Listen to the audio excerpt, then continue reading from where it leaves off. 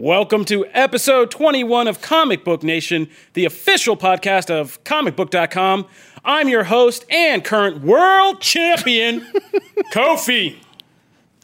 And I'm also here with my co-host, Matt Mueller. Kofi Mania has begun. Kofi Mania has officially begun. So Welcome excited. to the new day of Kofi Mania. I'm so proud. I love that we have a winged eagle belt. Yeah. Oh, yeah. And joining us today for this new era of Kofi Mania, we have the queen of anime herself. Megan Peters is back on the podcast. I'm back. Hello. And we just didn't bring her back for anything. Of course, we brought her back to do some work because there's some big new anime things we're going to be talking about today, including the premiere of One Punch Man Season 2. We're also going to be talking about a new Walking Dead series that's coming to AMC. We're getting our first hints of what Phase 4 of the MCU will be all about after Avengers Endgame. And we are going to review DC's Shazam. Shazam! Shazam's in theaters now, so we're going to talk about it. Say the name. I already did. I'm not giving that guy any more royalties than he's already getting. So, all right, let's kick it off. And to kick it off today, we are going to hop over to the Marvel camp, and we're going to talk about the first kind of hints of Phase 4, or lack thereof, that we're getting after the Avengers Endgame press junket, which was held this past weekend. And we had our own all-day cowboy, Brandon B.D. Davis, out there to kind of help gather up all the scoops. But there were a lot of things that kind of came out of that junket. No Endgame spoilers, so don't hold your breath for any of those. Because, yeah, this was like the most spoiler-free junket that we've probably ever been to. They didn't even get to see much of the movie. But we did get to talk with people like Kevin Feige or the Russo brothers about what the future of the MCU is kind of looking like. And we learned a couple key things. First of all, we learned that we probably are not going to hear anything solid about Phase 4 until sometime after Spider-Man Far From Home comes out. So not even after Endgame, but after Endgame, a couple months, Spider-Man Far From Home comes out, which is the official beginning of Phase 4 of the MCU. And then it seems like Kevin Feige hinted that we will be getting some more official announcements about what these next slate of Marvel movies is all about. Yeah. Yeah, so we already have some idea because, you know, obviously we do this for a job and we've heard a lot of things. And so far it's movies like, aside from all the sequels we expect, Black Panther 2, Doctor Strange 2, Thor 4, whatever else they're going to be kind of doing, and Captain another Marvel Ant-Man 2. movie. Yes. Captain Marvel 2, yes. I'm not leaving her out. I'm Captain Marvel enjoyer, so I'm not leaving her out. But we're also going to get some new things. We're going to get a Black Widow movie. The Eternals has kicked up a lot of casting.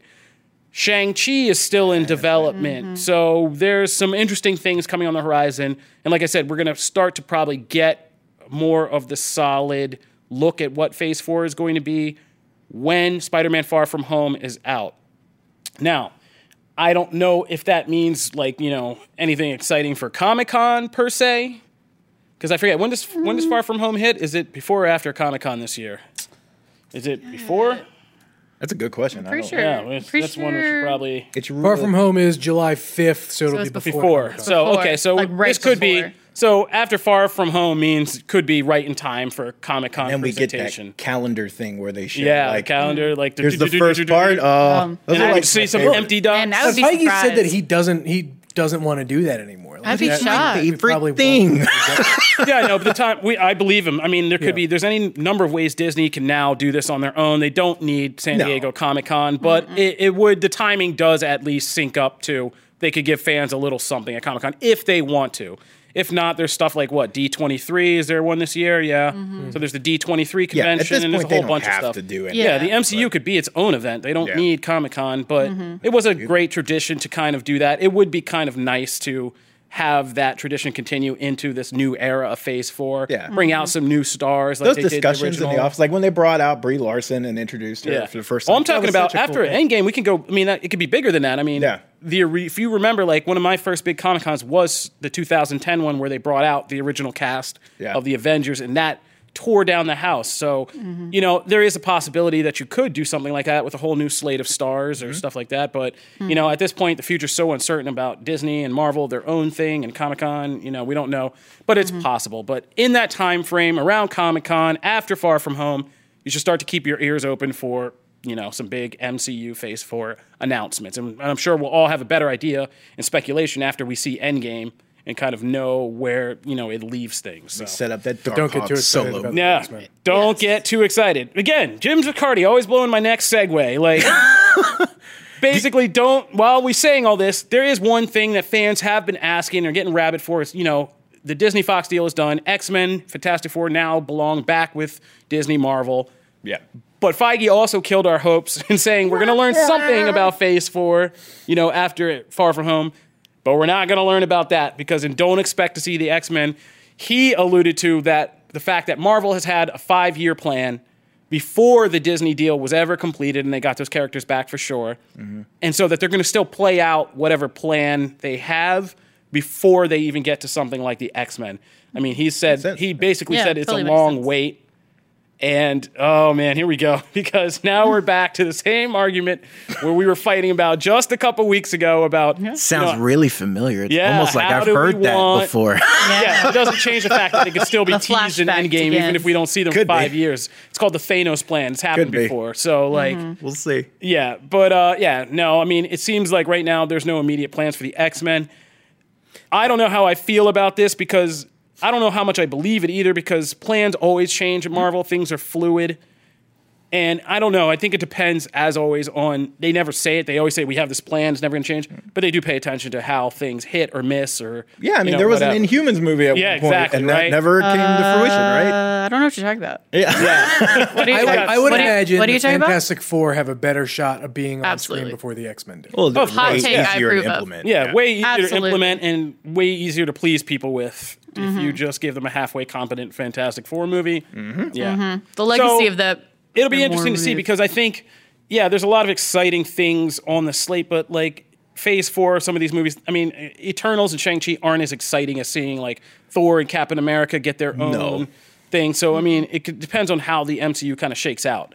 If things start to slow down, then like don't be surprised with, the first X-Men Wolverine, Yeah, just I mean, all of a without sudden the going into sequels production. right now, like without factoring in Doctor Strange 2 and like all these sequels that we know are going to happen, Black Panther, all that, just taking the original stuff that's been teased and talked about. Black Widow's the only thing that I remotely care about. I don't care about Eternals. No. Never cared about that. Shang-Chi could be interesting, but we also saw Iron Fist, right? So we're kind of waiting to see if Right, but Marvel this can will do be, that but right. This will be done by Marvel Studios. I know, but I'm saying like I'm yeah. still Yeah, but a Marvel thing about a kind of not superpowered, semi-superpowered kung fu master is something people have seen before, the concept. That's true. Eternals at least has going for it.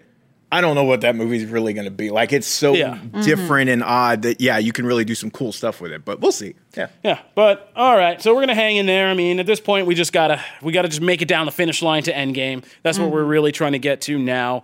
But like we said, after that, after Spider-Man, we'll be kind of open and have a bigger roadmap and start to hear more, and that's gonna be pretty exciting. So, moving right along, we are getting a new Walking Dead series. This series just won't die. It keeps on going. Much like The Walking Dead. Yeah, The Walking Dead. But this one, I actually have to say, I mean, I do like the expansion. I liked what Fear of Walking Dead has become. I even like the series now that Rick Grimes has left. We've been talking about this off and on. But this new series will be kind of about the first generation raised in the zombie apocalypse. It will center around 2 female leads. And this is interesting to me because this kind of is the potential that I always saw in like Carl's story. Like the best Carl stories were the ones where like, I can't forget which season specifically because it's all mashed up in my head, but somewhere in the middle there where Carl started turning into a psycho and was just killing people and just didn't have that attachment because he had been raised in this world and had to, cut his own sister out of his mom and do all that stuff. Like, that whole concept of a kid who was raised in the zombie apocalypse and was kind of detached and a little psycho was very interesting. And it was probably Carl's best storylines. Yeah, I agree. And I think a show that kind of takes that concept and really goes into it is a much different thing than The Walking Dead, which is all about people brooding and looking off about the life they lost and how the world's changed and what they're trying to hold on to from the old world and, keep the fire lit of, humanity and civilization and, basic empathy and care for one another. Like, it's different when 2 kids are just raised in extreme violence and horror and death and loss and what kind of characters does that create and how they function in this world to be able to survive and grow. Obviously, these kids have skills. They have survival skills. They have killing skills. Like, that could be really interesting to me. So I'm kind of hoping that this series will get into that and actually provide a new dimension to the whole Walking Dead universe. Mm-hmm. Yeah, I mean, I'm not gonna lie. I was surprised to see, like, this Walking Dead core series has been really well reviewed. Critics really like it, right? It's seen an uptick, not in viewers, but it's seen an uptick in reception, right? Mm-hmm. So I thought, oh, they'll write that out a little bit. We still have the movies coming. Fear is doing fine, from what I understand. I've never been like a giant Fear person. Mm-hmm. But this one, I was amazed to see them announce a third one. However, what I will say, this is probably has me the most intrigued I've been in a while, other than the Rick Grimes movie. I'm most excited for that because I want to see stuff about The Cure. Mm-hmm. But aside from that, that holds the most reservoir for character development, really seeing how they deal, like, what do schools look like in that era? Do they even have that anymore? Like, how did these kids, were they like Carl? Were they just raised, depending on where we see them, like in what communities did they rise up in? And you also have an opportunity to really explore other pieces of the map. So I'm cool. I'm excited for it. Yeah. So it's going to start production pretty soon, and it's looking to air in 2020. So 10 episodes in the first season. So this isn't a long down the pike wait we're talking about. This is like next TV season. Yeah, that's the only thing that has me nervous because I really want this to like explore the psychology of like what does that do. I think it's The Walking Dead this last season has done a great job exploring kind of psychology, especially if it's like female leads with Michonne. I'm hoping that this one will have the time and take the time necessary to. Funny you should mention that. Understand what's all happening in those brains, especially depending on how old these female leads are going to be. Brains, yes. I see what you did there. You see what I did there? Yes. I did it. That's actually funny that you say that because Sarah Burnett, the president of AMC, actually came out, and we have an article on the site about it saying this is part of the network's overall mission to explore more complicated female leads. So this is one of the intentions of picking these specific characters and to give more Michonnes and Carols and these characters who arguably have been the real standouts of The Walking Dead. And dealing, especially somebody like Carol, if you look at that whole story about going from who she was in the beginning of the show with her husband to who she is now. And so I think, and having female leads, taking the child psychology and the whole notion of, gender and female and what does it mean to grow up in this world and things like that. Like, I think that could be really interesting and handled really well. And I'm kind of looking forward to that. So they are trying to feed your demo. So rejoice. Give it to me. Give me Riverdale zombies. You can find more details about this on our Walking Dead page on comicbook.com. We're going to keep it moving now because, we are called Comic Book. So we should talk about some comic books. Surprise. And as always, Matt and Megan are two of our big comic reviewer gurus for the site. And so they're going to take us through a little bit about what's going on this week, or at least Matt is. It's comic time. I need a little jingle or something. Yeah, you do need to come up with one. It's 21 episodes in. You should have a jingle for your comic stuff right now. This week there's a lot to like from several different companies. I know last time I think we went very heavy Marvel, which made sense. But Detective Comics 1001 officially kicks off the Arkham Knight arc. So if you played Batman Arkham Knight and you're kind of interested in to see what the comics version of this character, because it is different. And by the way, let me mark spoilers here. So if you don't want to know what happens in this week's comics, stop listening for a minute or just forward a little bit.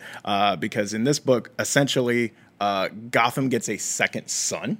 Like, essentially, he creates a sun over Gotham to take Batman out of the darkness, to essentially bring light and make this guy fight in the light, right? And he creates like an army of knights. Like, so there's more knights, but he is in fact the leader. It's really interesting. Like, there's a really good premise for it going forward. We'll see if they deliver on that. But in this issue, it's very interesting. Who's the main writer on this book now? Tomasi. You could just get a bunch of LED lights for Gotham. I mean, technically you could, but it wouldn't be nearly as dramatic. Oh, yeah.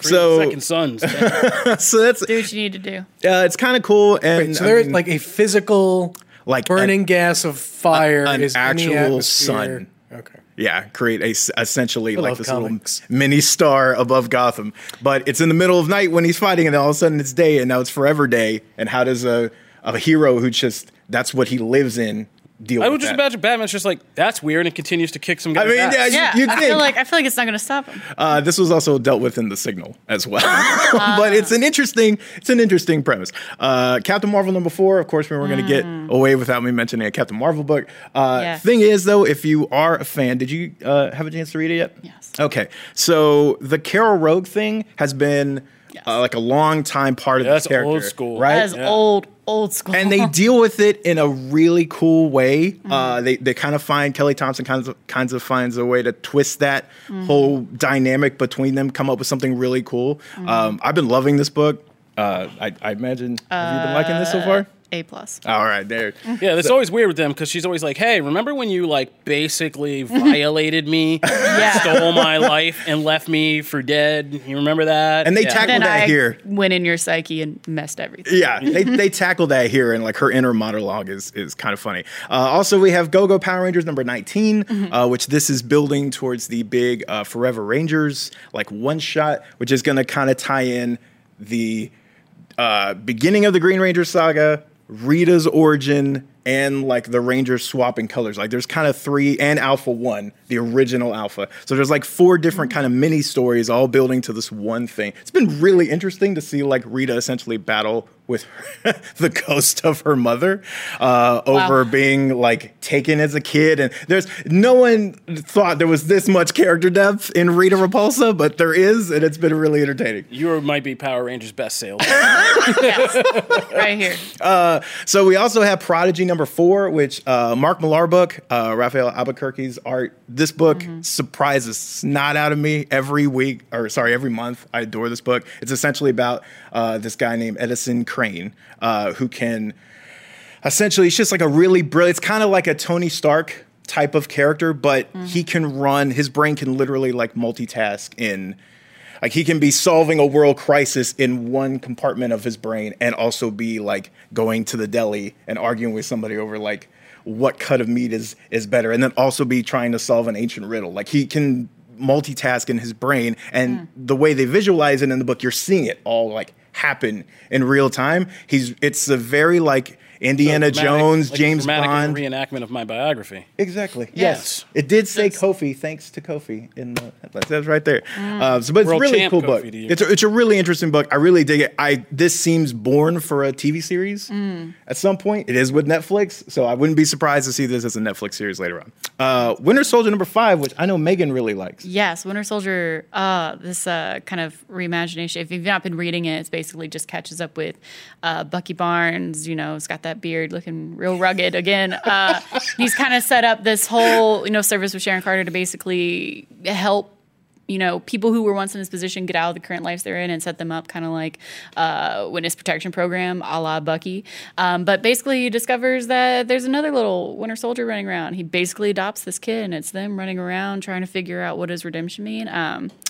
It has been surprisingly good. I've always been kind of wary of this character, especially since his bump in the MCU has just kind of been super hyped, and I am guilty of that. I am a big fan of Bucky Barnes. But this series has surprisingly held up very strongly for the 5 issues we've gone through. So Okay, I might need to read big that, recommendation. It gives you all the like really cute oh, Bucky's a dad kind of feelings. So if you've ever wondered what that looks like in your fan fiction dreams, Marvel, here you go.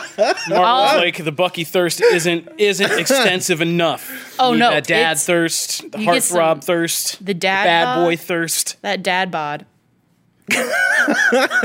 All right. There you go. That's my contribution. And then wrapping up real quick, just Amazing Spider-Man #19 is the third part of Hunted, which we talked about previously on the show.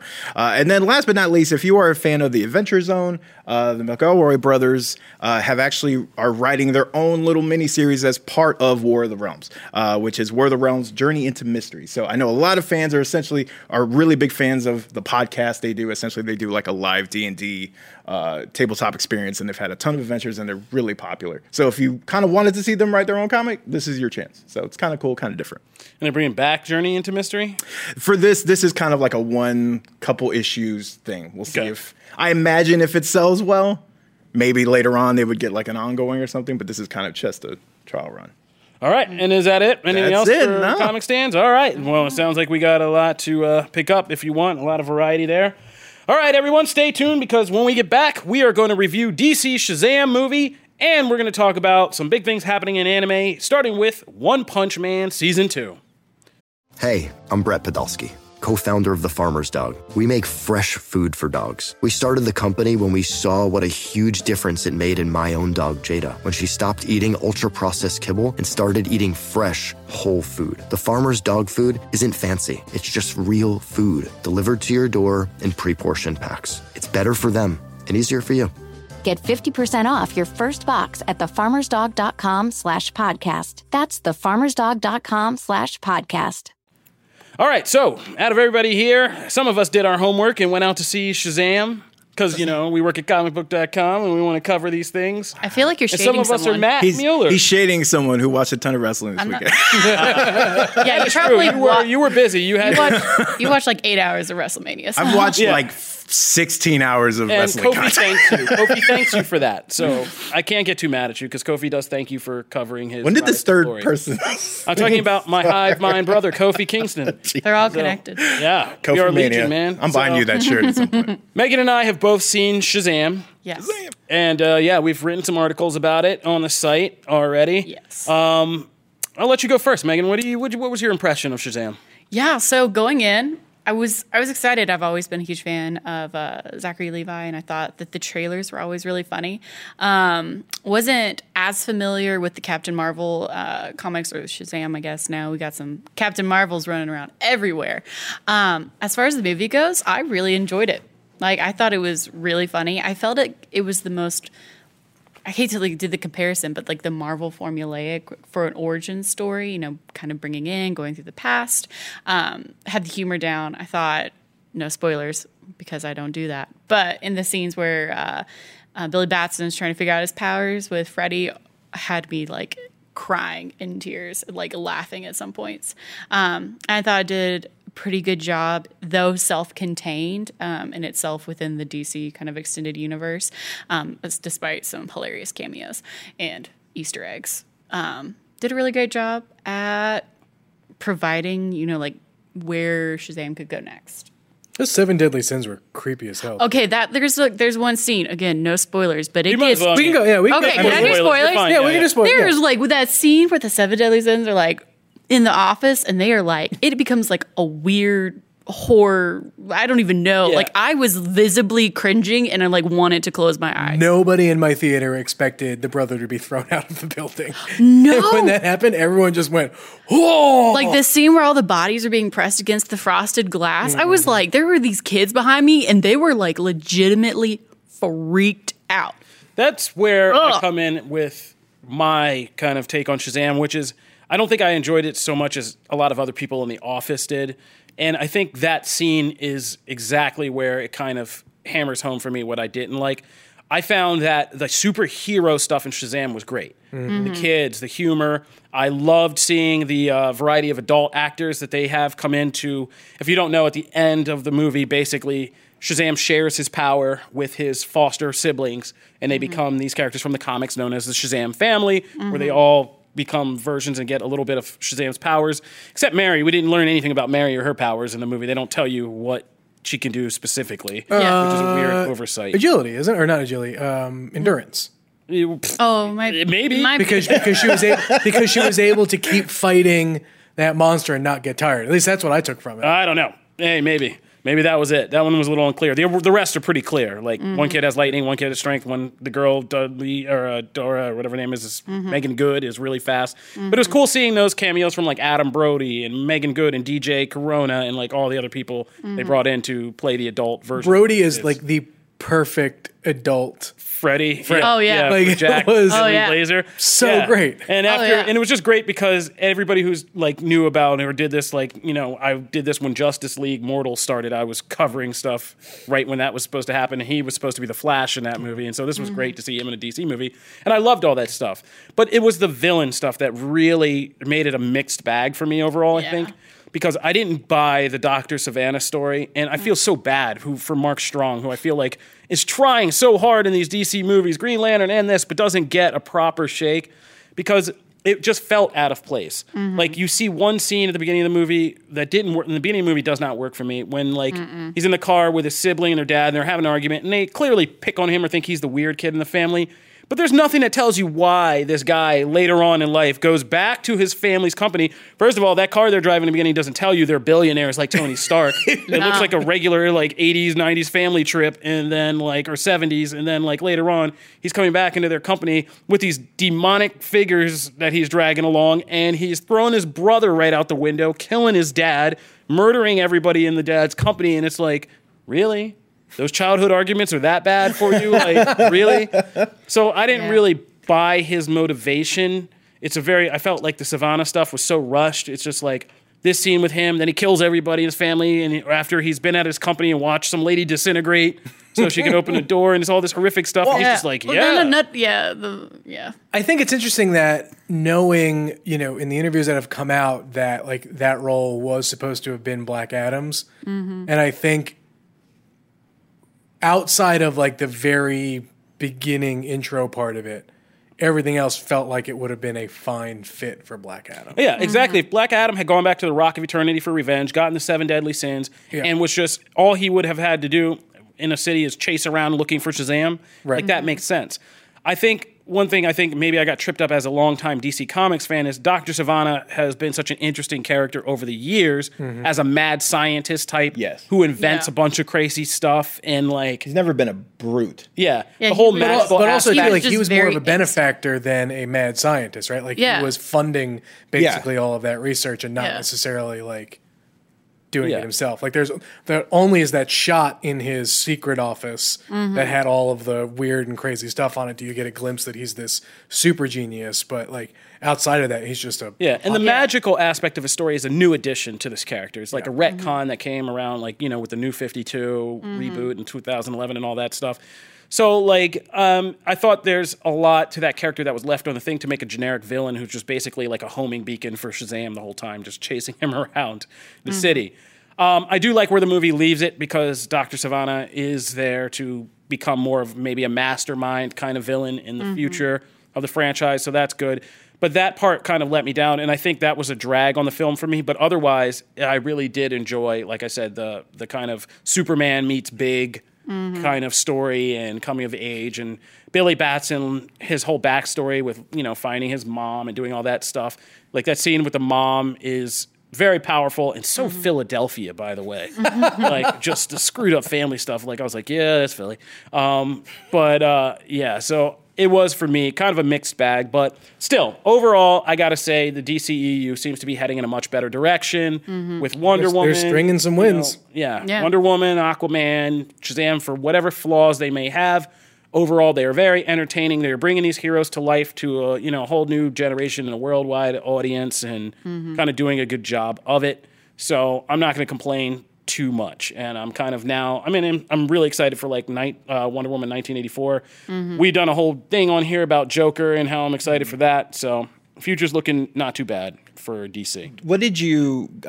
Just curious, when you saw it, what did you gauge the reactions to be in the post-credit scene? Because nobody understood the post-credit scene. I still don't understand the post-credit scene. That was a Mr. Mind cut. Yeah, so I noticed it in the first scene, and I was like, that's familiar. And then I noticed it again, and then it took me a second. As I was leaving, my boyfriend was like, what?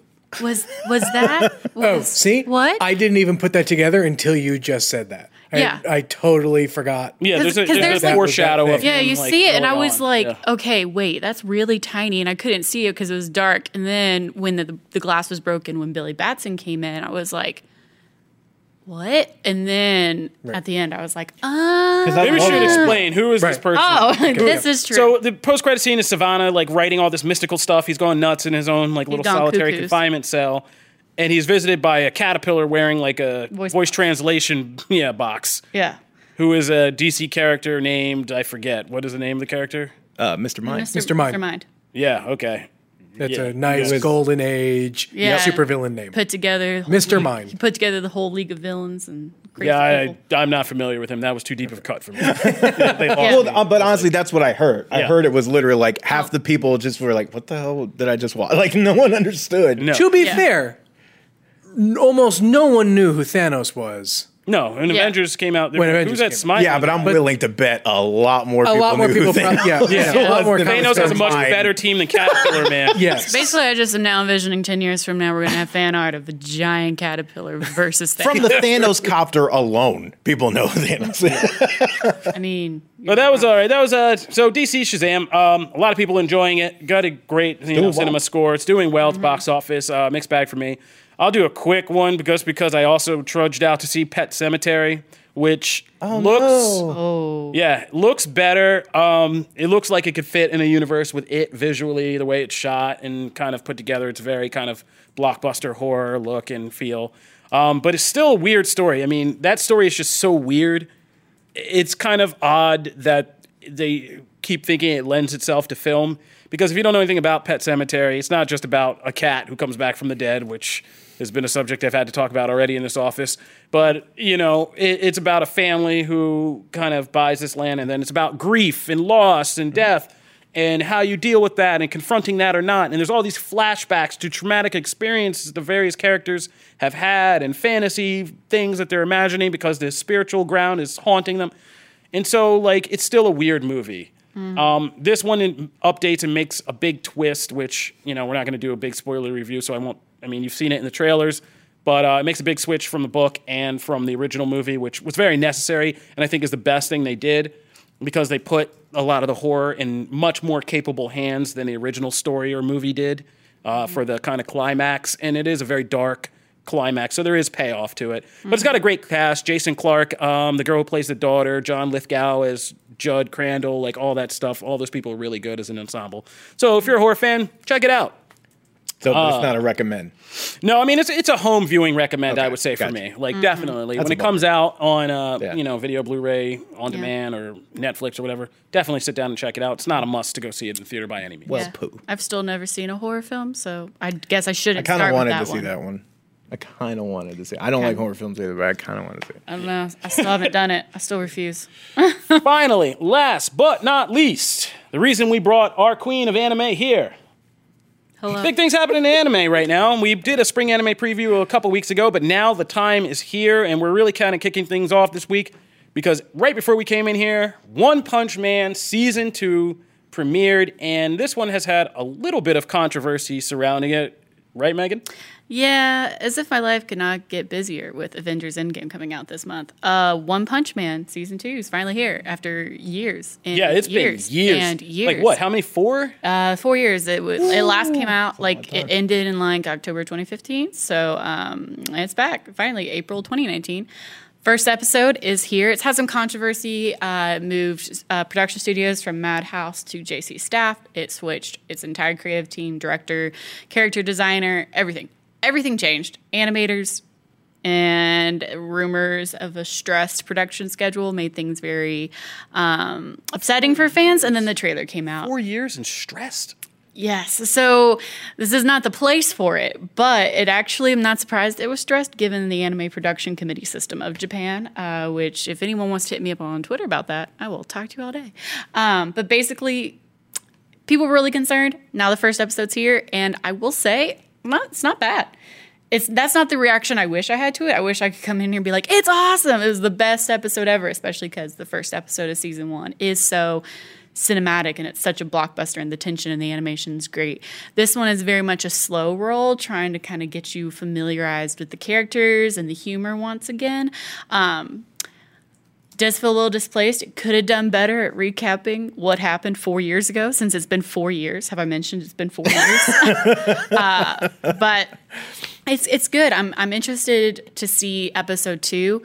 Episode 1 was very much kind of a soft roll. Hey, remember One Punch Man exists? Season 2 is where we're finally going to see the story come into play and the new villain, whose name is Garo, who manga readers will be familiar with. So, if you're not familiar, I mean, you really should check out One Punch Man. It's this kind of funny action-packed, almost satirical thing about a hero who's basically like the ultimate Superman, but is very nonchalant about it. He doesn't even recognize his own powers. He thinks like this insane regimen of push-ups and sit-ups has given him the power he has, but he basically is a guy who can settle any one of these fights in literally one punch that just destroys like anybody or anything. And it's all about him kind of finding his way in this world where cities are broken up into like different sections. There's a whole hero class system that you have to kind of get registered and ranked in. And he's just kind of this kind of slightly aloof guy named Satima going on his way. And it's hilarious about how the first season alternates between this kind of very funny, cutesy animation of him and then to these hyper beautiful action scenes and crazy. And a lot of episodes are built on villains like tearing up things, killing a bunch of people, really harming stuff until he finally gets there. Like, however, he's had to make his way across the city or whatever. And he's just sitting there, like, looking at it, and he just, like, punches it, like, the person that's been causing all this chaos. It's over. The guy's, like, exploded or whatever. And he's just, like, bored, basically, with his So it's not as the a hero. fight. The fight is not why you go watch this series. You watch, it's like everything getting to the fight. So you watch it for the humor, which is everything before the fight. And then season 1, you really did watch the fights. No, there's some epic animation fights. sequences. Okay. Yeah. That's why fans are concerned. The humor is still very much there. The issue is the animation. Yeah. So this first episode, I will just go ahead and say for people who are super excited, we don't see Saitama fight anyone. So a lot of fans were a little upset because So there is no one punching in One Punch it's Man been season 2 4 premiere. years. Could we just not get a punch? But we didn't get it. We're hoping episode 2. I remember one of the things we talked the about one punch. previous during like the spring, like when we were talking about the spring anime. You guys had talked about where people had seen some of the early like animation and it wasn't up to snuff. And has it like, is it better here? Is it Still not up to snuff, but they did make some edits to the trailer. Okay. We're not sure if whether the trailer that was released just used kind of uncut footage or they went back after fans blew up social media in outrage. So it looks a little bit better, some of the stilted animation, but it's still not that fluid style that the original director brought in season 1. Yeah, the director in Madhouse, I mean, what they did with season 1 was it's a gorgeous anime to look at, and the visuals alone are just really great, especially that first episode, which looks, because it's made to look almost like a blockbuster superhero movie. Yeah. And that's the whole kind of humor of it. It's like the intensity and the screaming, except this guy who just like settles things and like one punch is just like, oh, like it's over. Yeah, he's so sad. But I mean, that all said, I do definitely recommend this first episode. It's setting up one of my favorite arcs in the entire manga so far. So I really do recommend checking out this episode, getting into the series if you haven't seen it, and then the series is really going to test its mettle episodes 2 and 3 that are coming up. So, fingers crossed. So, from one controversial anime over to another, we got some casting last week. When I was here in the trenches, we were short-staffed. A lot of things were happening very fast, but we got casting for Netflix's live-action Cowboy Bebop. And if you don't understand the significance of Cowboy Bebop, I mean, this was like the anime, like I come from an old school, I'm old as dirt these days, and so like I was from a 90s era where we were hunting for Japanimation tapes and like crazy video stores, like independently owned video stores was like the only place you could find these. Getting your hands on manga that was actually translated was like near impossible until like so long after they had just made their way across to the US. And so Cowboy Bebop was the turning point, right? Like that was the anime that pulled it after, like, you know, the manga movie company had released things like Ninja Scroll, Ghost in the Shell, the Street Fighter movie that really kind of caught the mainstream eye. But Cowboy Bebop was like true anime when it came out that just caught on and became very mainstream and went to Cartoon Network and Toonami and really like just changed the game along with some other kind of anime that came along at that time, Dragon Ball Z, Cowboy Bebop, then Naruto started, like all of that time frame. But this was like the one. I mean, people like passed around the soundtrack. These were the first clips you saw on things like YouTube or whatever preceded YouTube that I don't remember of, like, you know, the whole falling out the window sequence and that whole thing. And so this was a big deal. So, of course, you got to imagine people are touchy about this Netflix live action kind of Hollywood produced version of Cowboy Bebop. But the casting news hasn't been bad so far. No, it hasn't been bad. So, I mean, just like Kofi said just what I would have done. I mean, Cowboy Bebop is kind of the standard of good anime. It is not only considered one of the best just anime out there, but just like one of the better TV shows that were released during that time period. And as far as space like westerns go, it is just a step above. As far as casting goes, Netflix, for better or worse, learned from Death Note, which we haven't discussed on this podcast because that happened a long time ago. I didn't mind the Death Note casting, for the record. I didn't mind I'll take this guy. We won't get into the debate here because it'll go on for another 30 minutes. I like the movie, though. That's where I stand on this. I don't mind the movie. That Death Note thing on Netflix got me reading Death Note. It's good as a Hollywood movie, but nobody's going to try to argue that that's the Death Note anime or manga in any shape, way, or form. But it's not a bad movie. No. However, Cowboy Bebop, this is not something that you can really separate from the original text that Shinichiro Watanabe made. Yeah. So in terms of casting, we have John Cho, who's playing Spike Spiegel. Yep. Mustafa Shakir, who's from Luke Cage. Yes. And he was just on American Gods this past week, so he's doing all right for himself. Yeah, he's also on HBO's The Deuce, so he's really doing all right for himself. Yeah, I believe Alex Hassel is doing Vicious, which I was surprised to see them go ahead and out the casting for the main villain of the series.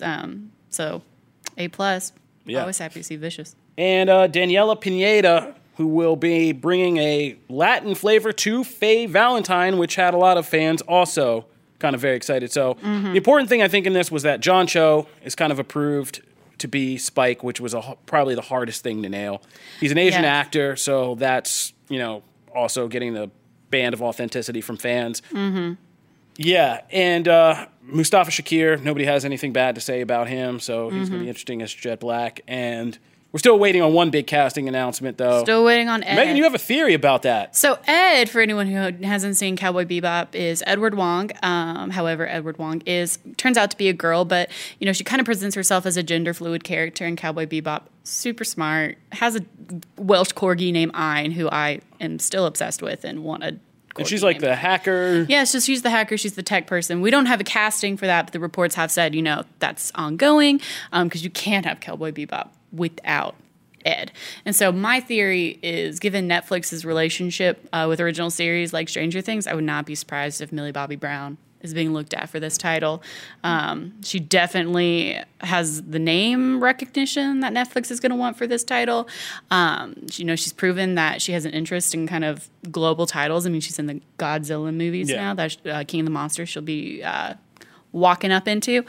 So I would not be surprised if they did that. But I know a lot of fans are really kind of pushing for someone who can present as kind of like non-binary or gender fluid for this character. And I think Millie Bobby Brown could also do that. I mean, oh, yeah. Eleven in Stranger Things with 11, very Ed, much so.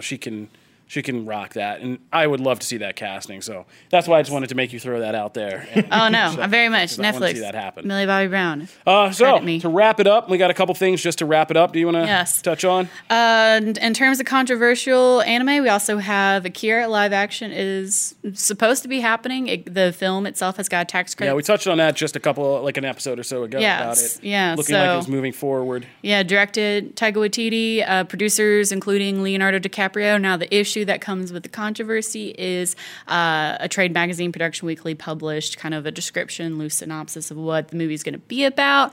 Has some major differences from the original series that Katsuhiro Otomo made. So the biggest issue that I'll mention here is we're not in Neo Tokyo anymore, guys. We ain't in Kansas anymore. We are now in Neo Manhattan. Oh boy! So it's moved us to America. One of those. It's already concerning fans. You got but we do still have Kaneda and Tetsuo. They're still keeping those characters. They've replaced a couple of characters' names with more Americanized monikers. The only other issues we have is Kaneda is now a bartender. We don't know if he's still incorporated with his biker gang, but he better still have his sweet motorcycle. I mean, if he's not part of a biker gang, what the hell are we talking about here? Also means he's aged up, and also now the two best friends are brothers. So if I don't see a guy get smashed off a bike with a pipe in a biker gang jousting thing, what am I watching? I fully expect it. So I'm interested to see how this goes. I will put my faith in it because I have a lot of faith in Taika Waititi and his vision. I am concerned about the Neo Manhattan setting. If I'd rather it just be kind of an ambiguous location than them. Also, Neo Manhattan, I'm sorry, just sounds stupid. Just do like Neo York or something. Yeah. Like that sounds better. We got New York, Neo York. Come on. If you use this, credit me. But I like that a lot. Yeah. And then the last controversy is Dragon Ball, because Dragon Ball is always controversial. And what's going on with that? Just real quick. Well, basically, if you're wanting to watch Dragon Ball Z in any good way, it's really expensive. Funimation is releasing a collector's 30th edition Blu-ray, but people are very angry that it is the remastered version because everything fans want is just the original footage. So I believe if it's not, Funimation is about to reach the quota to print these things, but some diehard animation fans are just wishing they could get the original I can't rewatch the new ones because, I grew up, I saw the originals.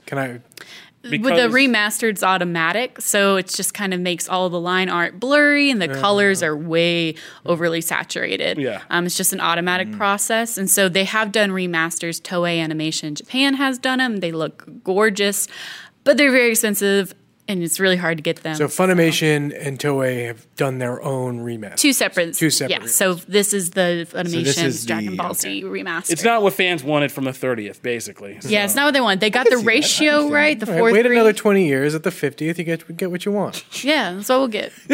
When it's on holo print. Yeah, no, I don't know. Oh, boy. But that'll take us, that vision of the future will take us out today. This has been Comic Book Nation. If you want to subscribe and ride with us every week, we post new episodes on the site every Wednesday and every Friday. You can also subscribe to an RSS feed that's included in those episodes, or you can subscribe on iTunes, Stitcher, iHeartRadio, Google Podcasts, am I leaving it? And Spotify. Still not Amazon Music, Matt. We're working on it, though, buddy. We're working on it. We need a counter.